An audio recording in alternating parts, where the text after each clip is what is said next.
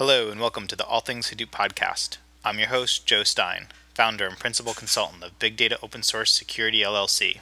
This is episode 16, Talk with Jay Kreps. And now, on to the show. I'd like to welcome to the podcast Jay Kreps. Jay is a principal staff engineer at LinkedIn. He's also Apache committer and PMC member for the Apache Kafka and Samza projects. Welcome, Jay. Thanks for having me. So, Jay, how did you first get into Hadoop and open source projects? I was kind of always interested in this area. I actually came to LinkedIn more to work on recommendation systems, so I was probably more in the data science space, although we didn't really have that word at the time. This was about 6 years ago. And when I got here, I guess probably most of the problems were really just around data infrastructure. Like we were probably a little lower level at that time. And so there was less like recommendation work that was immediately needed. And so I ended up working on something called Project Voldemort, which was a key value store. And it still exists. It's used pretty heavily at LinkedIn. And it's kind of like a Dynamo, Amazon Dynamo clone. It's open source, and so that was kind of my first involvement in open source. So I wrote the first version of that, and we open sourced it, and people were interested. And it was a good experience, and that kind of got me hooked, I guess. And after that, I ended up doing the kind of Hadoop rollout here. So that this was shortly after, and we basically didn't really have much of an offline computing setup. And so we ended up, getting Hadoop, rolling that out, working on getting all the data in. We wrote a job scheduler called Azkaban that I wrote the first version of, and, a bunch of other kind of supporting infrastructure for batch computing. And that ended up running a lot of the recommendation systems, like the people you might know, some of the job recommendation features, all kinds of stuff from email to, whatever. And so that's also like very heavily used now. And then after that, I kind of shifted into the real-time space. The first thing I worked on was Kafka. And Kafka is it's like a distributed log that you can write to remotely.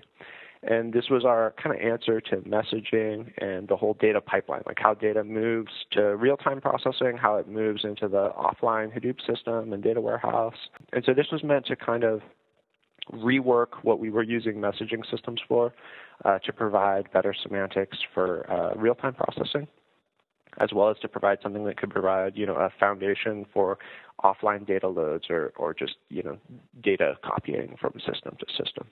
One of the projects we had imagined at the very beginning that we didn't have time to do except in prototype form was a processing layer to go along with it. So one of the ways we punted off all of the higher level messaging features that you would see in a messaging system was we imagined, well, really, these belong in kind of a separate layer.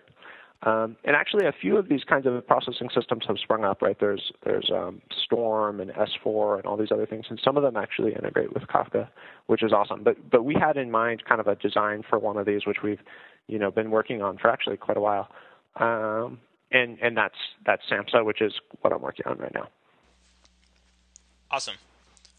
So tell us a little bit more about Kafka and what it does at LinkedIn. Yeah, sure. So like I said, it's kind of like a log, and a log in the database log sense, not in the text log sense. And so that means you append messages to this log, and other people can read out of it. What we did that added to that was we basically we made it fully distributed. And we tried to give the kind of strong semantics you would expect out of a log. And we made it something where you could have real-time subscribers to the writes to the log. And that was kind of our answer to both data copying, like how can I get data out of my applications where activity is happening and into the Hadoop cluster, how can I get data into my social graph system or whatever system. And then also, the processing layer, like very often what you want is not just to copy data from A to B, but to actually, transform and munge a bunch of data sources into something that's, finally loaded as a social graph edge or a search record or whatever. And so that's kind of like a very broad vision. I think our inspiration was kind of this idea of state machine replication, right, where you have, some log of what happened or what changes there are and then many systems or processors or whatever that essentially take that and write their own copy or version of it. And I think it's actually a very important piece of infrastructure right now. So if you kind of look around, what you see is there's lots and lots of specialized distributed data systems springing up, and they're all really cool, and they all do interesting things. But to take advantage of them, even a handful of them, actually causes this really painful data integration problem, which is kind of like, hey, if we have 10 systems, we need to essentially get data between all these systems and really make it so that each system has access to the full set of data that we have. And the more data you have, the bigger that problem becomes. And so that, in this new world with lots of specialized systems instead of one relational database which has everything, I think this integration problem becomes one of the key issues. And so I think that's why I chose to focus on this area, primarily because I thought, real-time processing is important, data integration is important. If it's possible to kind of attack both of those problems, that would be a good thing to do. So that was kind of the motivation. That was what led to Kafka. We've been working on it for a few years now. We've basically just rolled out the kind of fully distributed, replicated commit log version, which is kind of what we hope to do from the beginning, but it takes time, of course, to do these things. And so that service is extremely heavily used at LinkedIn. It's all the activity data, all of our data warehouse and offline processing gets fed that data. All of our logs, application metrics, our whole monitoring system, news feed, all kinds of stuff basically comes out of this pipeline. And so it also acts as kind of the pipeline from Hadoop clusters when they produce data. It's very often fed back through that pipeline as another feed that just happens to take, occasional processing out of Hadoop and deploy it to live systems. And so that's kind of the veins through which the data flows. Cool. Can you talk a little bit more about the different pipelines and the type of consumers and kind of what they do at LinkedIn? Yeah, sure. I mean, it's almost at this point the system is kind of like in full use. So it's actually probably beyond the point where anybody knows exactly what all the use cases are. There's probably around 1,000 topics. A topic being a category of data. And a few hundred of those are like activity data on the site. Some of those are monitoring or call trace events. And so, basically there's all kinds of data. So the kind of applications that are interesting, right? I mentioned the whole offline data pipeline, right? So one thing we've put a lot of time into is, hey, if you produce data into this real-time log, it should show up in Hadoop, kind of automatically. We should retain all the structure of that data. So you should have a Hive table in Hadoop that has all the same fields that you had in your Kafka event. So that's one use case, is kind of the offline pipeline. There's other use cases for, feeding data into our social graph or, the news feed you would see on the homepage that has all the updates from your network. Like a lot of that processing goes through Kafka. It's also the basis for our graphs monitoring and alerting system. So, all of our, we have thousands of processes running, and they all emit metrics of different kinds. And those all kind of get fed together into one big thing that, handles all the graphing, handles alerting, and whatever off those streams.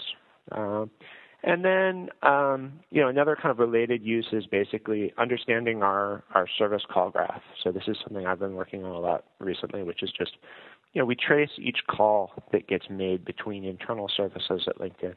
And so, really being able to get good insight into how this, distributed set of services behaves really requires good kind of data instrumentation, visualization, monitoring of that graph and how it performs and interacts. So I guess of those use cases, that probably covers really only a fraction of things that it gets used for, but those are some important ones. Cool. So tell us a little bit more about Apache Samza and what role it plays at LinkedIn. Yeah, sure. So it's much earlier at LinkedIn, right? I think each of these systems usually has some kind of life cycle, right, where it's in development and nobody's using it, and then it's new and you're using it for a few things, and then usually some kind of larger scale rollout where then it becomes kind of the standard for everything. And then from there, either it continues to succeed, or maybe gets replaced by some next generation system as you grow, or technology advances or whatever. So I think SAMHSA is kind of in that second phase, right? We've kind of done a lot of the upfront work. We're using it for a few applications. We're using it for kind of this monitoring and call graph assembly stuff that I was talking about, like analyzing service data. We're using it for some of the ingestion feeds of data into other systems, which I could talk a little bit more about. And that's really it. So it's not, it's not used for processing every Kafka feed that comes out. It's much newer. Okay. So what made you build SAMHSA in the first place instead of using Storm? And also what made you use Yarn? Yeah, that's an interesting question. So I guess I should say a little bit more about what SAMHSA is. So it's a processing layer. I mean, I guess our observation was that, and it may be that everybody who listens to this knows everything about this area, but when I talk to people, I find that they don't. So our observation was basically, a messaging system or a log is actually a very low-level abstraction. It kind of holds on to data for you and tries not to lose it. But that's it, right? It doesn't really provide you much other support in processing. And so intuitively, if you take what a large consumer website like LinkedIn does, maybe about 50% of the work is done kind of at page load time, or if it's a phone or mobile thing, then at app usage time or whatever, right? In other words, it's done in real time in response to some query from the user of the application. And so that's probably about 50% of usage. Maybe about 25% of things can be done wholly offline. And for us, that's really kind of the Hadoop ecosystem. And that leaves this other 25%, which are done as quickly as possible, but probably much faster than like a batch system, but not while somebody waits, if that makes sense. So that's the kind of asynchronous domain for us. And that's like much less well supported today, I think, just in the world than either the offline stuff or the online stuff. And it's a pretty important use case. I think, most websites kind of are somewhat reactive. Things happen in real time. You don't wait a day to get, your update to show up or whatever. So it's an important use case. It's kind of underserved. So I think, something which is higher level than, a messaging system or a log, and attacks that domain will certainly succeed, right? And so I think that's an argument that like Storm or SAMHSA or like whatever new thing that replaces these things will probably be pretty successful, whoever figures out how to do this stuff right. So that was kind of the argument for getting involved in this area. I think your question was why not just use something that's already out there? Why not use Storm? Yeah, just curious. Yeah, totally. So I mean, I guess there's a couple of reasons. So one, we had a couple of ideas that we thought were a little different about how this should work. So I guess the biggest, we've built a lot of these. One interesting thing about LinkedIn is from the beginning, it was kind of built around the concept of logs. So actually, before we had Kafka even, we built all our data flow around databases as like a kind of log or state machine subscription approach. So we have kind of a lot of experience building these processing flows. And so kind of the pain points that we see in that area are reprocessing. So like, let's say that you have some data processing and you want to process, I don't know, let's say changes to people's profiles. And maybe what you want to do is correctly classify the company that they've entered so that you can tag them with the right company. That's like a pretty straightforward use case, but it actually exposes a few things that are kind of complicated for a stream processing system. So the first thing is these are updates to profile. So they have to be processed in the right order. You can't output, let us say that you update your profile twice. It's very important that, the second update be emitted second. Otherwise, you potentially will get the old company attached to the new profile, which is totally wrong, right? So this concept of ordering is very important. Also, the ability to change your algorithm, how you classify things, and rerun it, and essentially reprocess the data is very important. Those are kind of probably the two critical problems for any of these data flow systems that, the ingestion pipeline that does search indexing, or the ingestion pipeline that does the social graph data, or the ingestion pipeline that does this kind of data normalization. That's kind of the key thing for them. And so it seemed like that those were less well supported in the existing frameworks. We kind of took a look at Storm. We took a look at S4. These were all kind of as we were doing development, so who knows. But basically, the focus there seems to be more just purely on keeping up with real time. And then if you want to recreate data, maybe you could rewrite your application in Hadoop or something and try and run it there as well. So we've kind of done that before. There's a couple different approaches here. But keep something running in both Hadoop and the online system, we haven't had a great experience with that. You basically kind of get all the baggage of two large, complicated distributed systems. And so that's probably not our preferred approach. I think the ideal is that you have a system that allows you to get elasticity and reprocess data when you have to, but also kind of keep up with the real-time flow as well. And you don't have to, kind of port code between. So that's kind of the set of problems we're trying to attack. One part of that, I think, is being able to do stateful processing. So that's another thing we kind of put a lot of effort into. And stateful processing is really just kind of, rather than using, say, a remote database or Memcache instance or whatever to maintain the state of your processes, being able to keep that local and attached to the task. And that leads to a whole bunch of interesting things in this domain that you can do. And it's maybe more depth than is easy to get into just talking about it, but we've kind of written it up a little bit on the website. So in particular, what you can do is you can do joins, where you take some other data stream and you index it locally on the tasks, and you kind of hash join on incoming events. So an example of that is maybe you're taking some activity feed of, page view data, and you want to join on attributes about the user, maybe the company they work for or something, so that you can count page views by company or something. To do that, if you try to do a remote query for each incoming event, it's actually very slow, right? Your ability to subscribe and consume these incoming events is very fast, but your ability to do these remote queries is going to be probably several orders of magnitude slower. And so what becomes kind of the biggest bottleneck in this area is actually the load placed on, external systems for queries. And so being able to kind of push that query more local, move the computation and data together, actually makes it possible to speed this up quite a bit, which is, I think, what makes it possible to reprocess in a scalable way. And it also has all these other benefits around, the semantics of the processing and so on. Yeah, I could see how running inside of Yarn on top of an existing HDFS cluster could, benefit from that type of use case. Yeah, that's right. So I think another question you asked about was just Yarn. So when we looked at this area, we actually kind of considered a couple alternatives.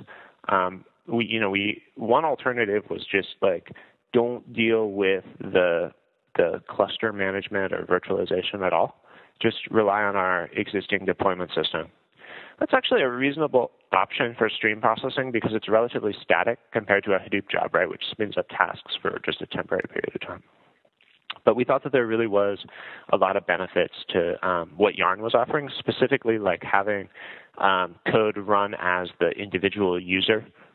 So the whole security integration story is really good, right? And that's actually a pretty hard thing to build out from scratch. Also, the capacity, scheduling is pretty good. Their integration, with C groups and stuff is pretty good. So we thought, well, we probably do want some kind of, virtualization or cluster management layer. So then the second thing we thought was okay, maybe we can, build that ourselves, or maybe we should get Mesos or Yarn. And I guess we knew the people working on Yarn better. and we kind of liked what they were doing in their abstraction, the way that you build a framework on top of that. And so that was the way we went with it. What we've tried to do, though, is actually keep the virtualization layer separate from the framework itself. And this is actually kind of important if you think about it. LinkedIn is not using Amazon, AWS, EC2. we kind of do our own stuff. So for us, this virtualization layer is very important. But if you are running on top of something in the cloud, you actually probably don't need a virtualization layer for stream processing. You can actually probably just spawn off EC2 instances and run the processor on those. And so running something like Yarn on top of EC2 is kind of like a double virtualization, which is a little weird. So one thing we would like to be able to do is kind of be a little bit agnostic about the execution framework, primarily because I think if you are in EC2, you can't get rid of the one that they give you. And it's a little bit silly to have two layers, especially when the EC2 one is required and is actually pretty well developed in terms of, isolation, billing, all that stuff, right? Security. They've basically handled all those problems. So I think it's kind of a really interesting time in that space. Like you see a lot of interesting stuff happening, right? Like there's all this Docker stuff, there's Yarn, there's Mesos, and then there's these kind of official cloud vendors. And so I think we're just kind of staying agnostic. But for now, what we're using is Yarn, and so that's what we're, have built the plugins to support. Awesome. So what do you see as the future of Samza? I guess basically the future for any of these types of systems is really kind of like, hardening, make it easy to use, all the boring stuff.